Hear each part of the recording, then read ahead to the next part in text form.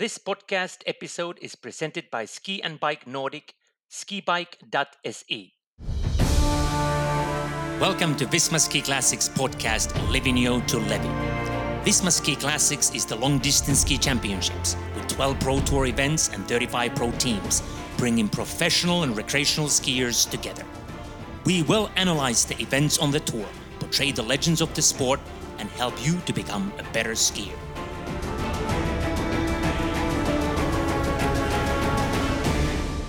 Greetings to all Visma Ski Classics fans once again, and welcome to join our Livigno to Levi podcast. And this Sunday is certainly the highlight of the season as Vasaloppet takes place once again. But the race will be quite different from the previous ones, as it's only going to be arranged for our pro team athletes and some selected elite skiers.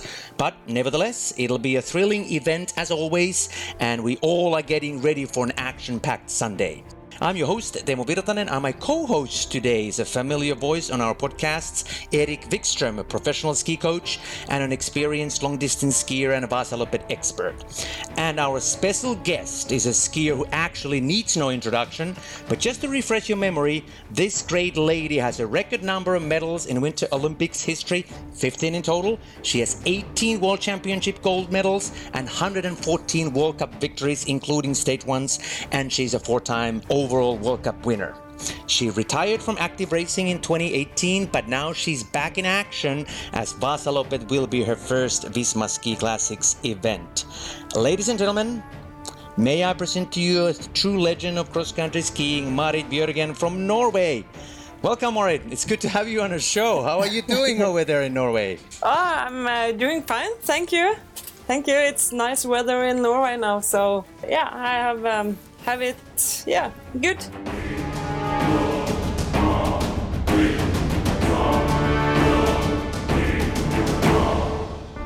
So Marit, when you kind of go back, you retired in 2018, and after that, how did it really feel? I'm like, okay, this is it. And you are the greatest cross-country skier in history, and then just leave that behind. It must have been kind of a weird feeling for a while. Yeah, I feel that there was, for me it was the end of the career. I don't have the motivation to do the work you need to do to be on a high level.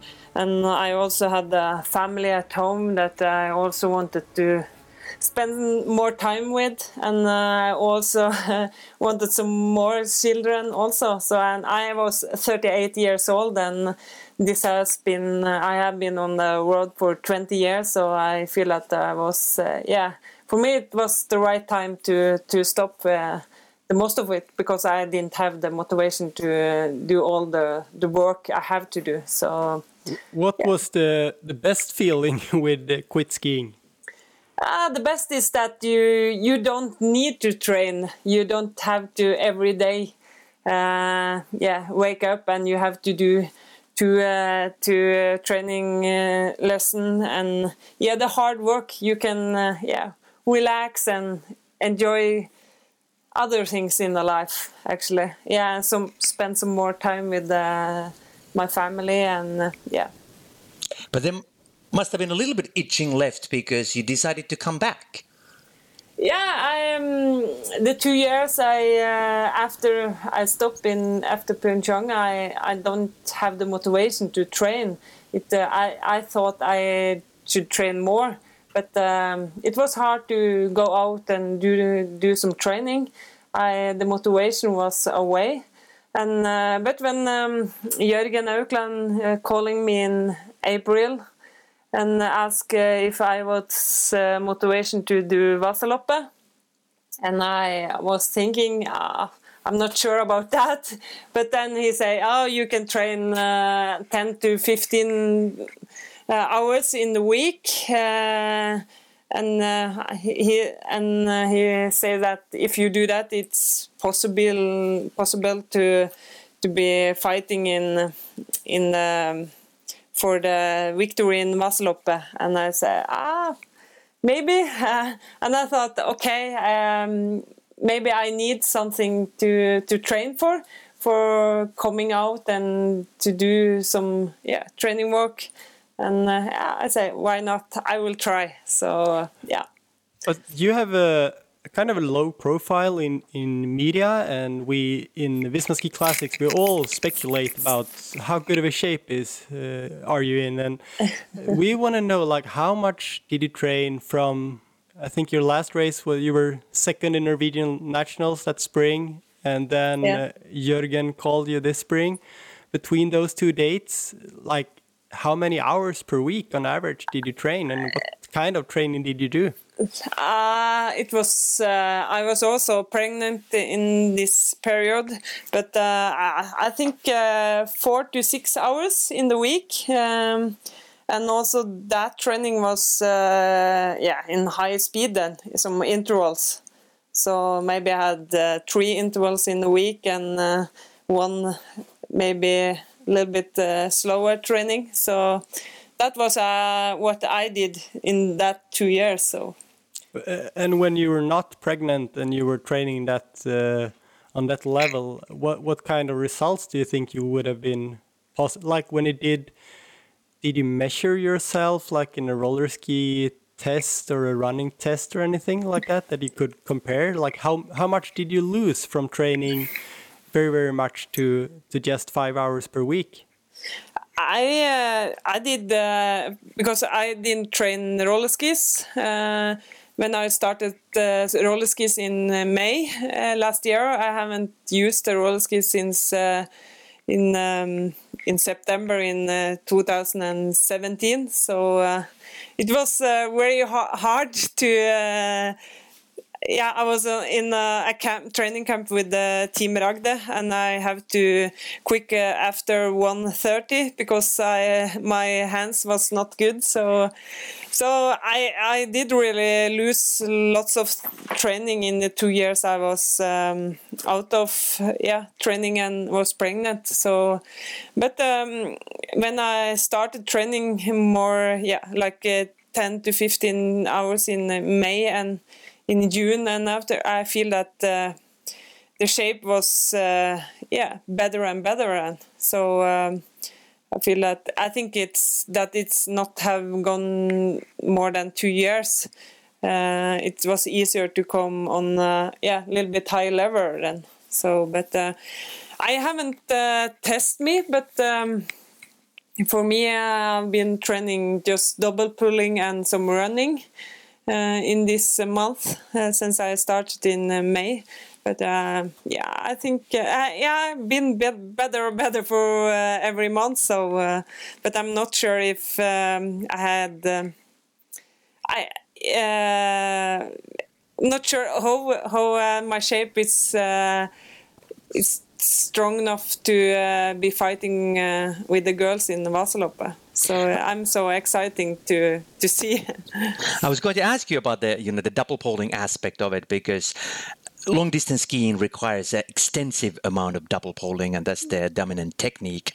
And of course, you did it in the past for standard distances as well. But kind of that transition, and when you decided to hop on and take this challenge, so the double poling aspect of it. I mean, you must have spent a lot of time, and then were you a little bit of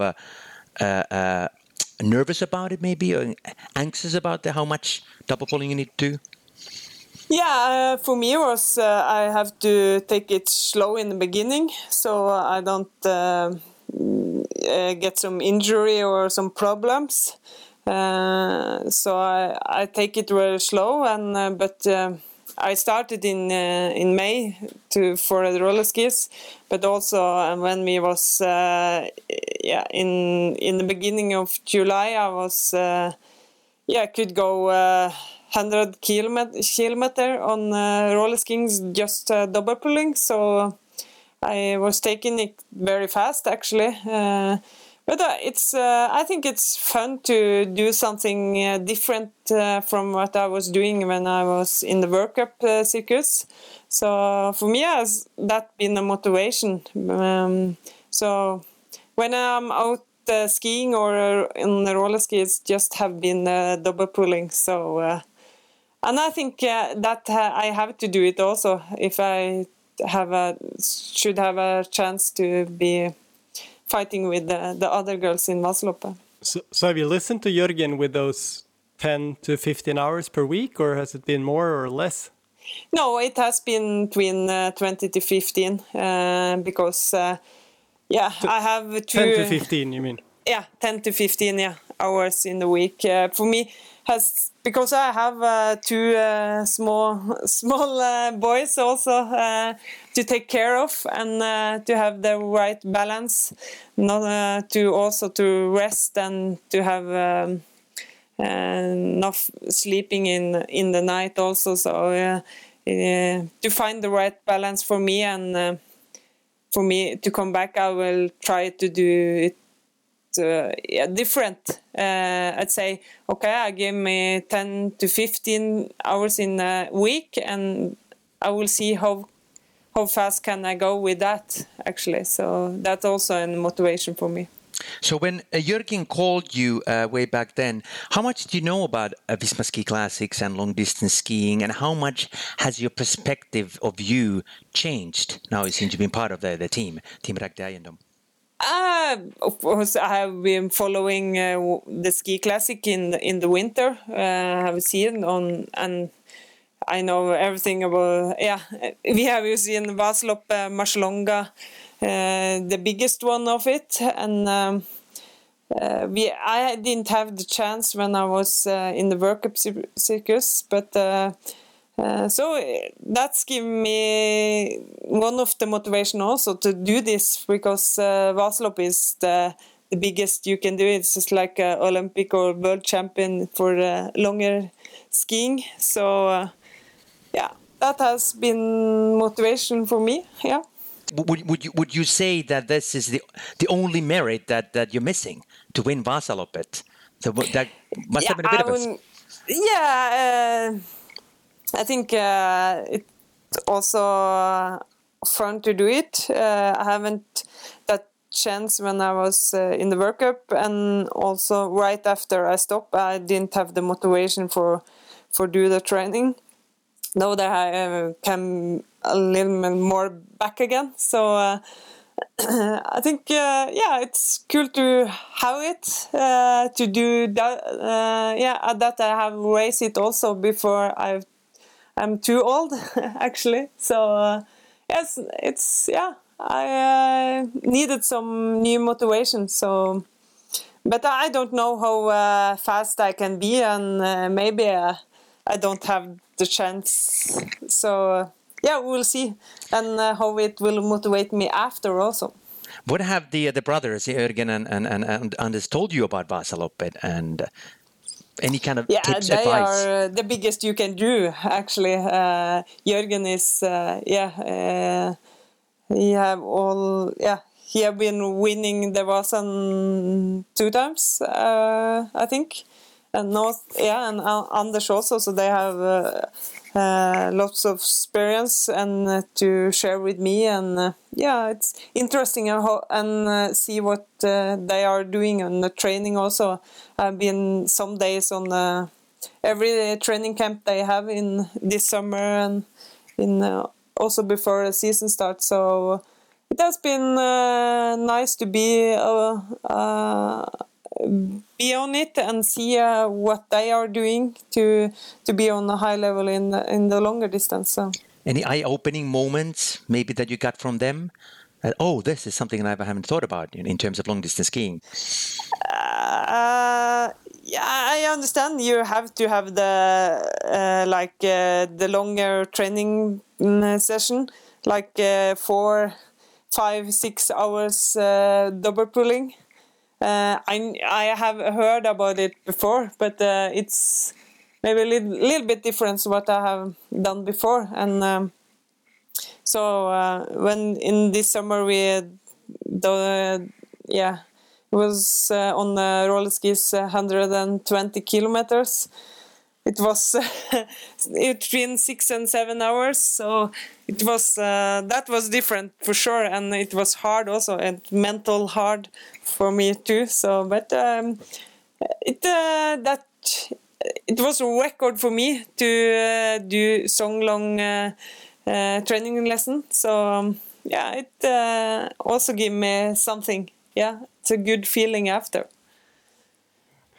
So yeah, we have not seen you racing so much, or like these training races. We have seen you in Tryvann Opp, where I think you scared some opponents there. Where Therese Johaug won in 42 minutes and 54 seconds, and you were only 2 minutes after in that long of an uphill race, and you were ahead of your teammate Anniken Gjerd Alnes. Yeah. So how was that race? Yeah, it was okay race for me. So I also I train something sometimes with Teresa. We have some double pulling intervals together, and I also see that I have been better and better when I was together with her in June. I was far away behind her, but in August again, I can see that I get the gap again. So that will also be a motivation for me. So. And that to train with Therese and also Ingvild and some other girls in Oslo also. So it's some to be back again in and be training with them has also been great for me. So you have a lot of confidence boosters there, but Vasaloppet is a long race. It's a 90-kilometer race. What do you think could be the hardest obstacles for you in terms of the course and the whole race? I think what's happening from 6 to 9 in the end of the last 30 kilometers. I think that's how my arms are after 60 kilometers. That's what I am afraid about, actually. You already skied 120. Yeah, but that was a little bit slower training. Now you have a competition, and I also don't know how fast they are going, and will my arms? I have something after 60 kilometers, so. Yeah. We're gonna test you a little bit now, Marit, in how much you know about Visma Ski Classics and Vasaloppet with a few questions. So, are you ready? Yeah, I will try. It's a quiz. Yeah, it's a quiz. Yeah. What year and what was the first race in Visma Ski Classics? Vasaloppet? No, like when did Visma Ski Classics started? This tour. What year?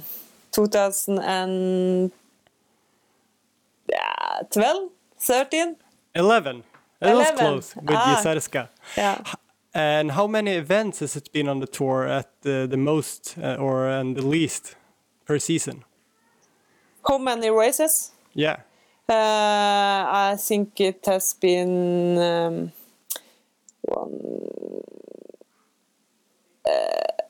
8, 9. Maybe? Yeah, it's been 6 in the start, and I think 13 has been the most. So it was in the middle. Yeah. And your team, Team Ragde, what has been on the name of that team throughout throughout the history? I mean, they started out already in I think 2007 or so. Team DN Bank has it been? Hasn't it? And that's another team. Okay. But that's okay. Team Extra Personal. Yes, that was the first one. And they had also another name on before. It was a bank name. Yeah, and Santander. Santander. It's not. That's right. Yeah. And we also Team Centric. Yeah. And I think it was like Team Aukland for 1 week or so. But anyway. Who was the first woman to win Vasaloppet without kickwax, and when? I think it was Britta. Nope. No. It was someone from your country. Without Laila Kveli? Laila Kveli in 2014. 14, yes. And okay. Who has the most victories in Vasaloppet among the women? For Britta, I think. No. Sofia Lind. Okay, yeah. And who has the record time in Vasaloppet? Vibeke Skofterud. Yes, and what time? In 2011. No, 12. 12, yes. Yeah. And what was her time? 4 hours and 12 minutes. 8 minutes. That was 8 close. minutes, yeah. And the last question. Which team besides Team Ragde Eiendom has won Visma Ski Classics? There is like Team Ragde or the other names of that team has won like almost every year, but 2 years it's been another team. Okay. It's That's also gone through a name shift. Yeah, Team Koteng. Yeah. Good. Yes. So, yeah, good job, Marit. You passed. Thanks. Yeah. Good, indeed. Let's talk about Vasalopp a little bit more before we move on, and the kind of of course, because it's the number one race. It is the king of the races, as they say. It's huge in Sweden. Eric, you know more about that, and you know the reason behind it. It's like an institution in your country, but to win something like that, or to be on a top there. And you mentioned that it's a new motivation for you to be able to do something like that. But what does it really mean for an athlete like you, who has really, let's assume that you are in a top 3, for example, to be up there, because you pretty much have everything that a skier can have. Yes, but the Vasalopp it's a huge race. No, this year it's different. What we can see on the television before. But I think 9 miles skiing competition it's special, and it's I think to do it's a good feeling after, and have really done it and have really tried it. I think that's I mean, you have done Vasaloppet in 2006, kind of Vasaloppet. Yeah, it's 45 kilometers. Yeah, tell us about that experience, and why was the World Cup there? It was, for me, it was a good feeling. We did with Vox. I won that race, and it's hard to remember exact how the course was, but I could remember a good feeling, and I was in good shape. So, but I also done the Chayvasan in 2001.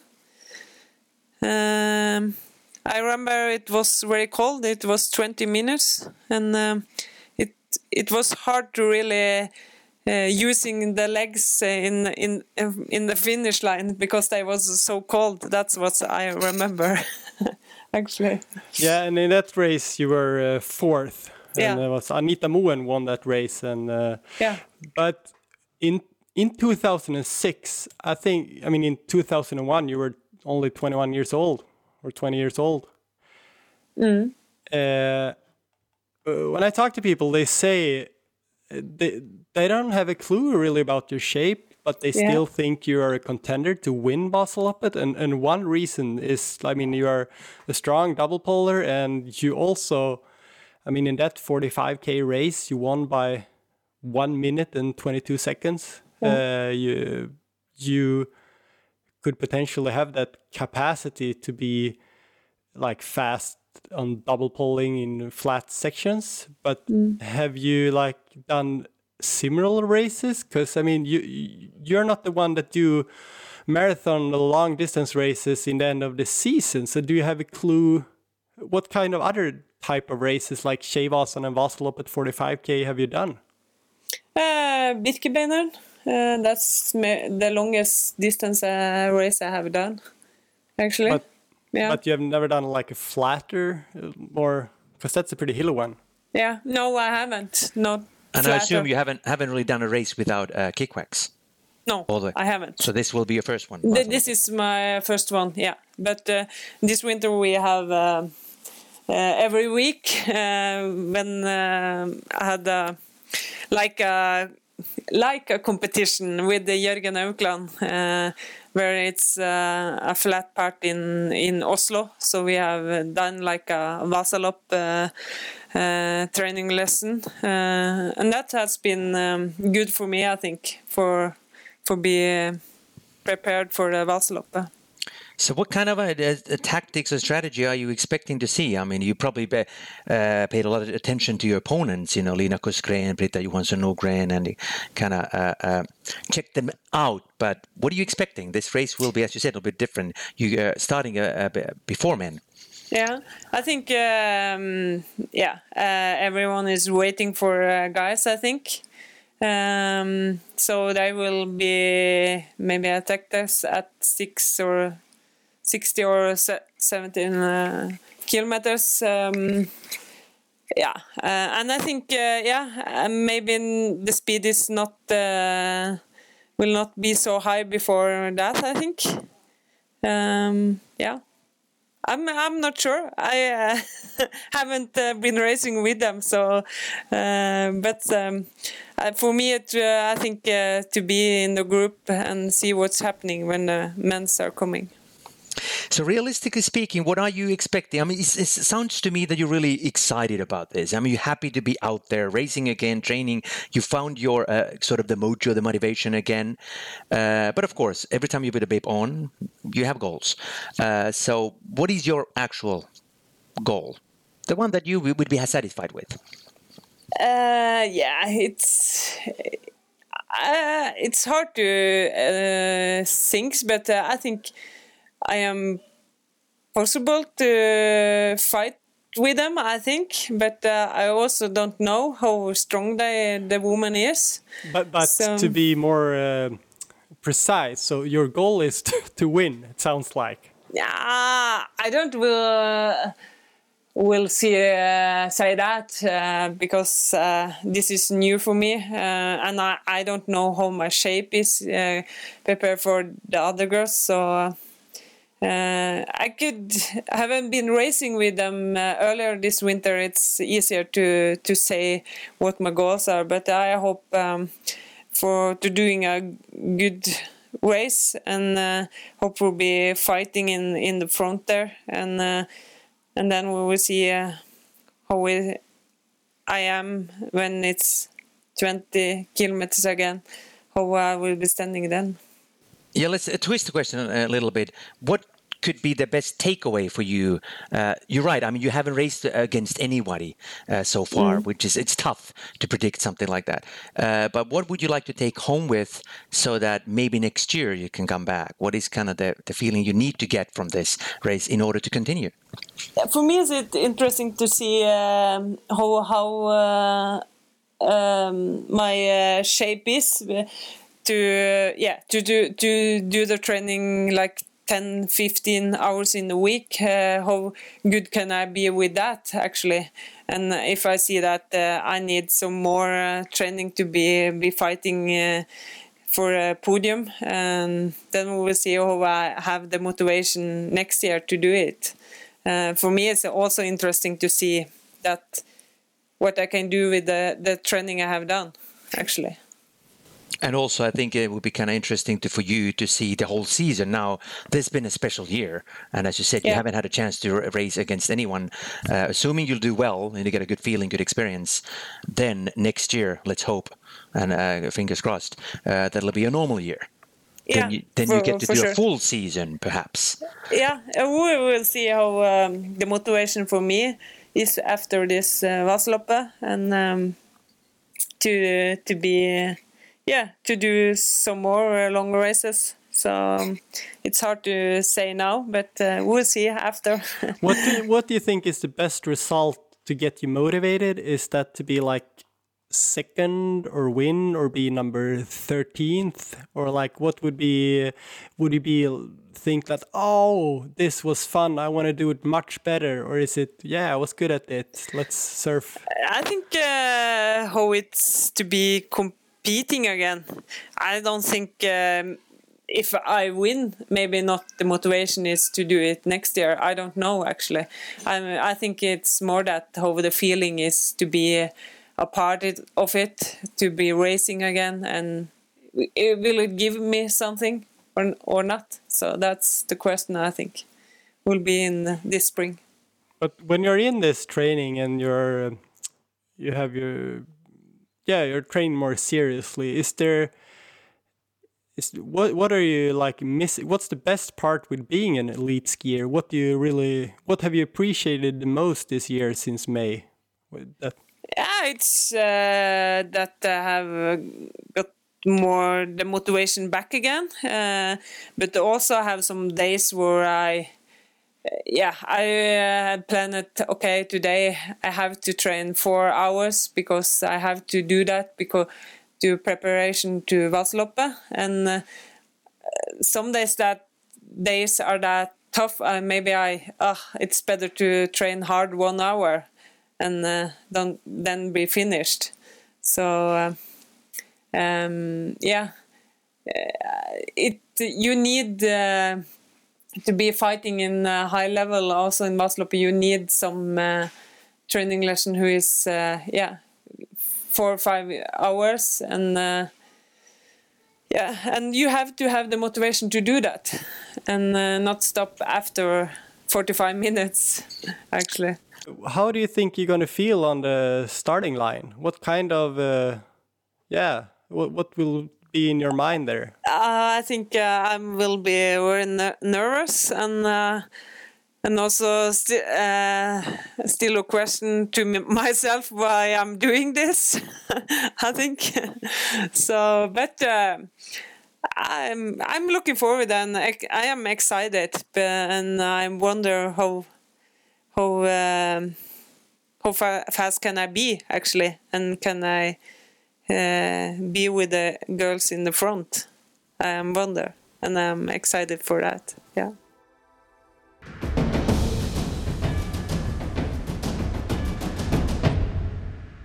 This podcast episode is presented by Ski and Bike Nordic, skibike.se. Ski and Bike Nordic, skibike.se, is a certified SkiGo Pro Center that provides ski waxes and other products for very good ski preparation, and they also have waxing services for both elite skiers and recreational skiers. And during this week they are in Lindvallen in Sälen, and they are providing waxing services, and you can also pick up products there.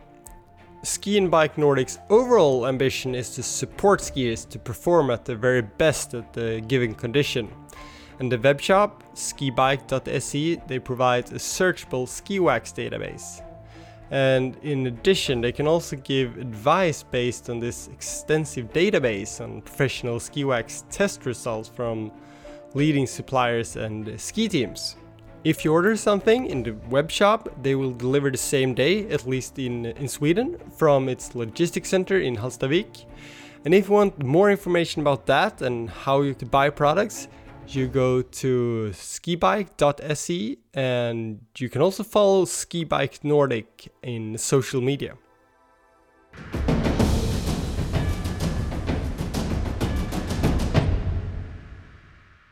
I think that's a good segue for us to start talking about a little bit of the past and your training methods back then. We talked about the Vasaloppet and how you have prepared for that one, but I think that's also interesting for people to know. How did you fine-tune yourself into the shape that you were back then in your heyday? So, Erik, you probably have some specific questions about being a coach yourself. No, but if we look at your career, you were very successful for a few years, and then you had those years where you weren't that successful in 2000. Well, you were successful, of course, but not as much. 2006 till 2009, and then you were the best skier again. So if we look at those, what did you do before? You have successful years before and after those middle years, so to say. What in your training made you so good in the first part? I was training, lots of intervals training in period where I had 14 days where I trained maybe 18 intervals. So I think that in the beginning it was good for me, like from 2004 to 2005. And but I was still training lots of intervals in 2006, 7, an 8 and 9, and I think that was not good for my body. But that you said your scheme with like 18 so hard session in 14 days. Did you do that like if like every month, many years in a row, or? Maybe I start in July and had one in July, August, September. So I had that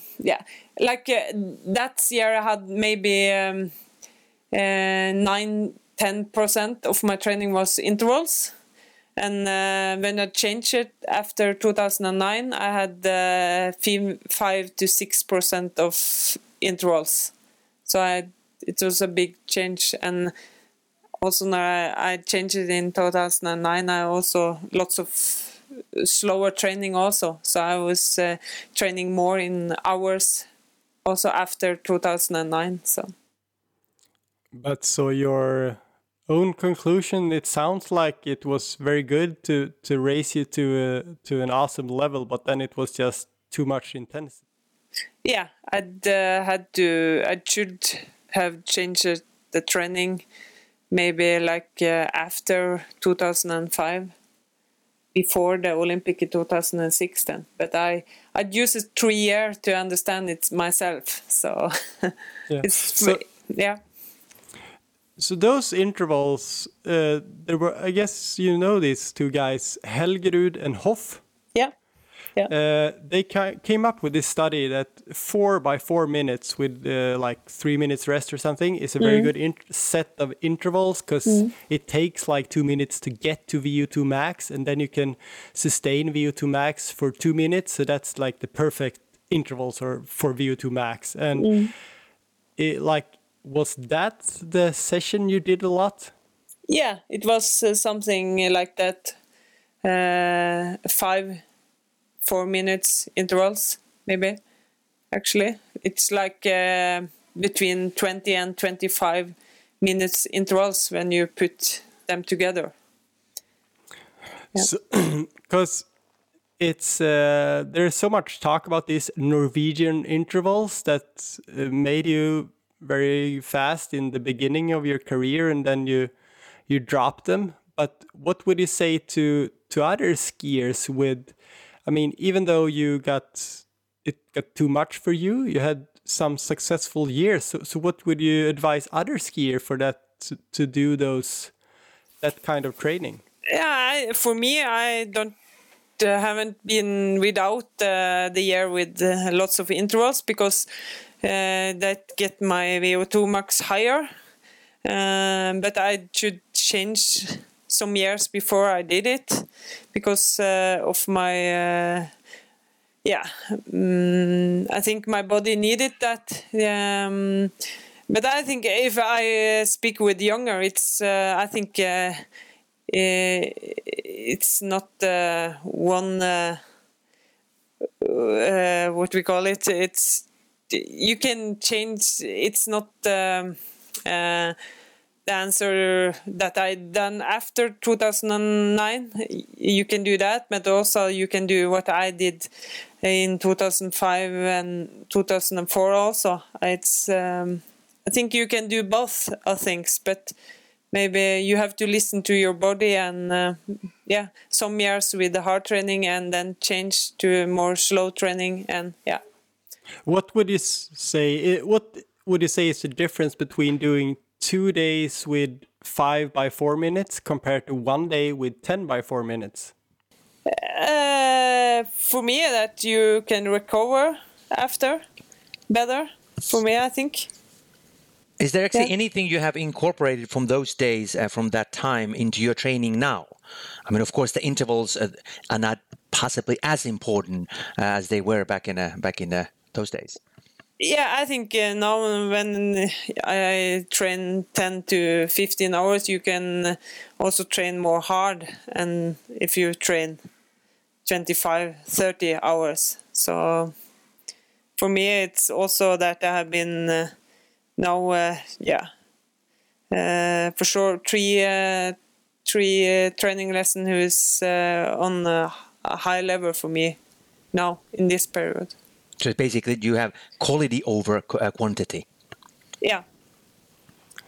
There was someone who did a study on you recently, and they found out that it's about the consistency, like you've done for so many years. Yeah.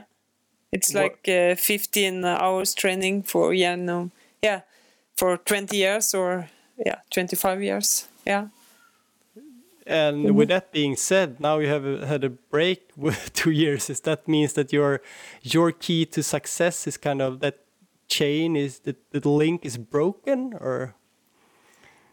No, I can't say that.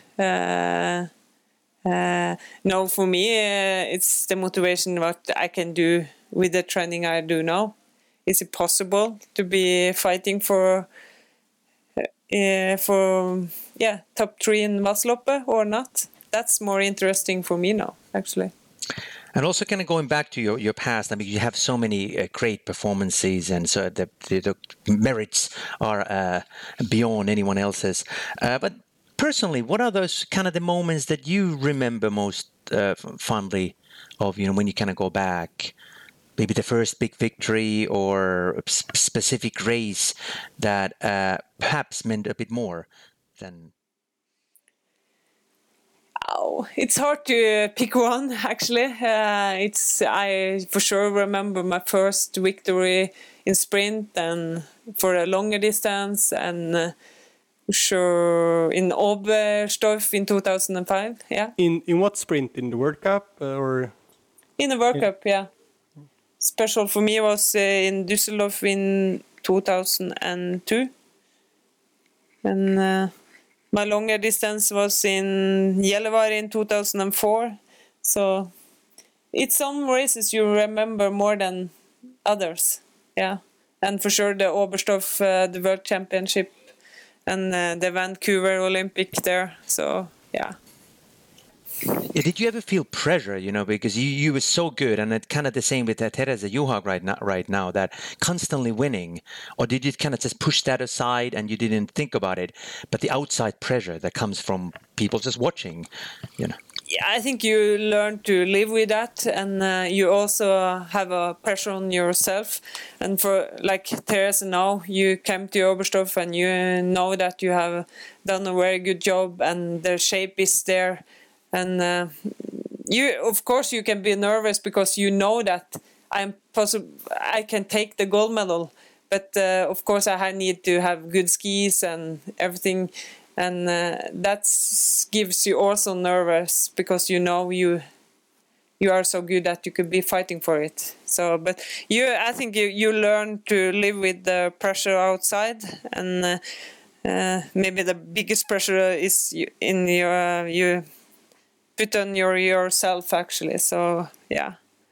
You have on Instagram you have 127,000 followers, and you have 69 posts, which is kind of your number of posts doesn't relate to your number of followers. I mean, you are a very, very popular person, of course, but you're not so active on social media. Why do you think you're not so active there as others? Not that interesting in that, and also that because in my career I've been writing lots of things from me in the media, and I feel that and that I'm not growing up with Instagram and Twitter and everything, and I feel that I'm not that interesting to using it, actually. Yeah. Which this is kind of a good segue to talk about the fame, because I assume that in your country, you're like you and all the cross-country skiers that do well are like the biggest national heroes. But that fame, and all that kind of publicity and exposure that you constantly get, how were you able to deal with that? It just is people are happy to see you, or happy for a result you do. So every people I met when I'm training or or I am outside and shopping, every people is positive and give you good feedback. So for me, it's not that. It's nice to see that the Norwegian people, that I can inspire them, and they are watching us and following us, and they say that it's fun to be watching TV and following us. So I think it's okay, not a problem. So it doesn't bother you to be kind of a rock star in a sense? No, but what do you see? For me, it's sometimes I'm getting shy to get all the, what do you call it in English? People is watching you. So, but you learn to live with it. So and some years you are forgotten. So has it actually toned down a bit because you when you retired? Maybe a little bit, but when I met people, they are saying that are missing me in the track and in the racing. So that's nice to hear also. So but the younger generation is growing up. They have some new. They are watching Klæbo and Therese. So. What will you do when you finish Vasaloppet? What will happen the weeks after? I'm not sure. I have to stay at home because in Norway we have to have 10 days in quarantine. So it will be not much happening. We'll see. No other races or anything in mind? I had the Birkebeiner in my. I really wanted to race that, but no, they will not. Birken will not. Is out, so because of COVID-19. But what if Vasaloppet goes so well? Then we have the Årefjellsloppet, which is 100k.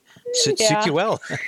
Maybe you should go then. We will see, but it's not easy in this time either with the COVID-19, and I have also family to take care of it also.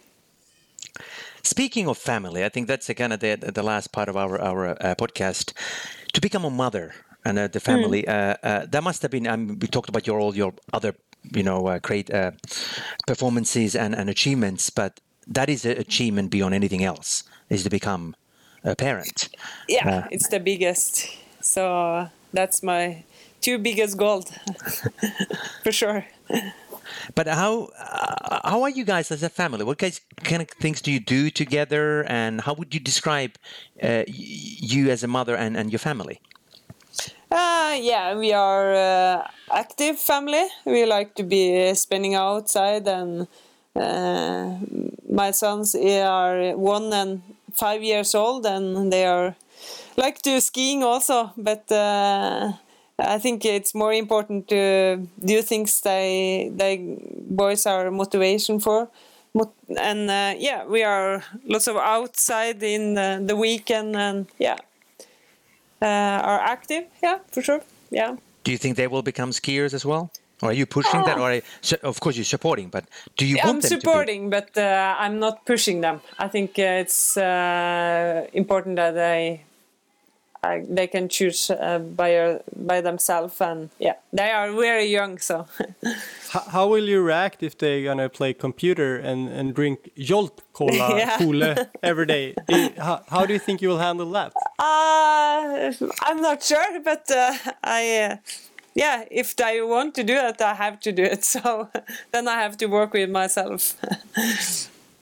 What else do you have in terms of your goals? We talked about your skiing goals and the Vasaloppet and so forth, but in life, I mean, now you, as you said, you kind of you're coming back, but you have family, you achieve pretty much everything you can in skiing.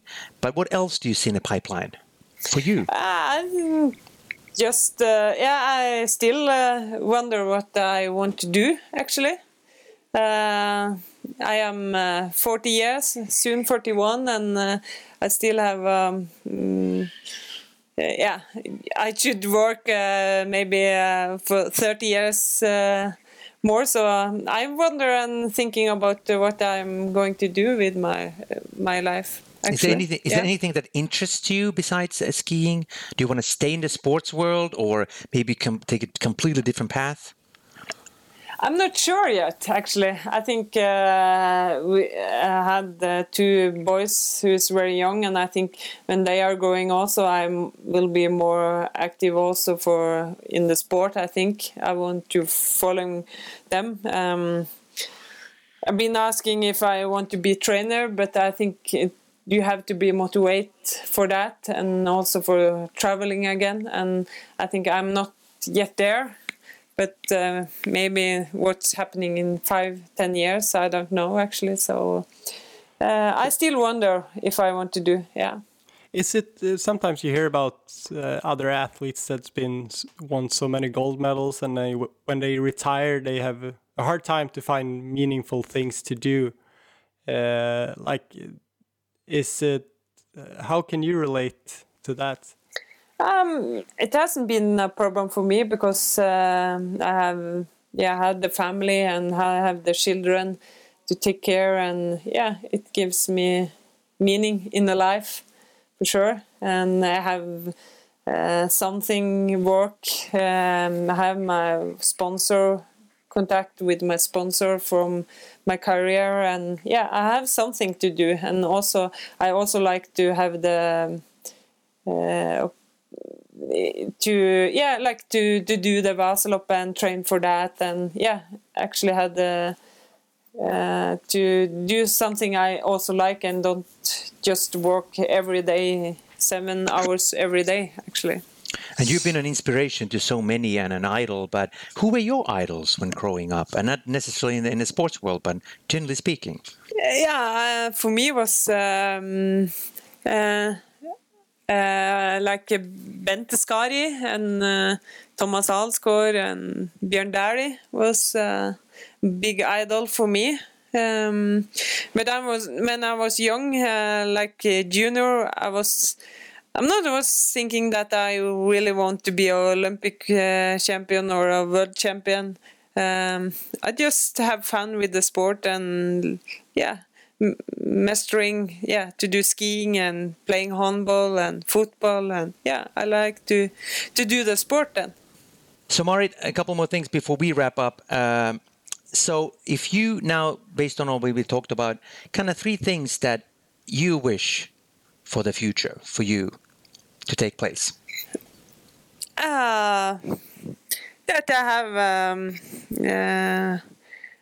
that I can still stay healthy and have the family around me, and also find things in the life who really motivate me in something I can work with, some give me the motivation I also had when I was skiing that. And then what could be the 3 takeaways that you have from your career, the kind of like the 3 greatest things that you personally got from your long career? From the career that I take with me that I can really work hard when I need to, and have something goal I really wanted. I am hard to do the job, and it's a hard question. It's hard to find the word in English, but the great time I have with my friends and from the skiing. It's lots of friends I have from. Are there like any regrets or things like, oh, I wish I could have done this differently, or when you kind of go back that should have gone differently? No, I can't say that actually. Maybe I'd do something the year between 2005 and 2009. I could did things different there, but I think also I haven't been out this year. It's I've been learning a lot of this years also. So, and I think that's make my career better also, and that I could ski also all the way to I was 38 years. So yeah. And of course, one obvious question that we always have for you guys in Norway is that why is your country, why are you so good? Be it long distance skiing, standard distances. What is it about your culture, about Norwegians, that you always succeed in cross country skiing? I think the culture is that you can ski from you are a little girl or boy. Like see my boys on 1 year, they are skiing in the kindergarten every day. And I think that's make, Norway they have lots of skiers to take off. I think, and you can see also in the evening, on Wednesday evening, it's in Holmenkollen, you can see 500 child from different clubs who is training here. So I think cross country is very popular, and when you have like Petter Northug, Marit Bjørgen, Therese Johaug, Johannes Klæbo, it's also a big motivation from many young girls and boys, I think. So what else do you do besides a family, and do you have any other hobbies? Do you listen to music? Do you cook? Do you do something just to kill time? No, I don't have the problem to kill some time, actually, when you have two boys on 1 year and 5 years. So so for me, I like to follow sports, and the time I have with myself, I try to train, and like that. Do you read anything, or do you watch the TV, listen to music? I can watch TV and something, but after I get mom, it's I don't have the time to it, and I use I use the time I have to train and have some time with myself, with some friends or something, and with the family. Yeah. Is there anything about you that we don't know? Is there anything interesting that you'd like to tell us about you? I don't think so. I've been telling about myself for 20 years now, so I don't think I have any secrets, actually. So no secrets. Indeed, no secrets. And then finally, Vasaloppet is next on Sunday, and we talked a little bit about the future, but let's assume that it goes well. So after that, realistically, do you still want to do another year? I'm not sure. I have to do the Vasaloppet and use the spring to know how motivation and how do the Vasaloppet give me something that I missed to race, or I want to do it next year, and maybe also can have to do the Marcialonga and some other races also. So it's hard to say no, but we'll see after Vasaloppet how it goes. Yeah, we'll see how it goes. And then as a last question, what is your advice to the young people out there looking up on you, that put you on a pedestal, for them to be inspired? What is your Marit Bjørgen's advice or encouragement? I think if you want to be good in something, you have to have the motivation from inside. Because if you want to be a very good cross country, you have to. It's lots of hard work, and then you have to have the motivation from inside to do that. I think, and happiness to do the sport, and happiness to do the thing who is motivate you. I think. So yeah. That is a good advice. It always has to come from the heart. Yeah. Thank you very much, Marit Bjørgen, and good luck. I think you'll do really well at Vasaloppet. It'll be an exciting race, a long one, 90 kilometers. Yeah. But don't sweat it. You'll do well. I will try my best. Let me see. Yeah. All right, thank you, and thank you, Eric, for being a part of this as well. And you people out there listening to us, stay tuned for Vasaloppet this Sunday. You will be able to watch our live show, of course, the live broadcast, and the podcast afterwards when we recap the race. So stick around, stay tuned, and get ready for Vasaloppet. Bye-bye.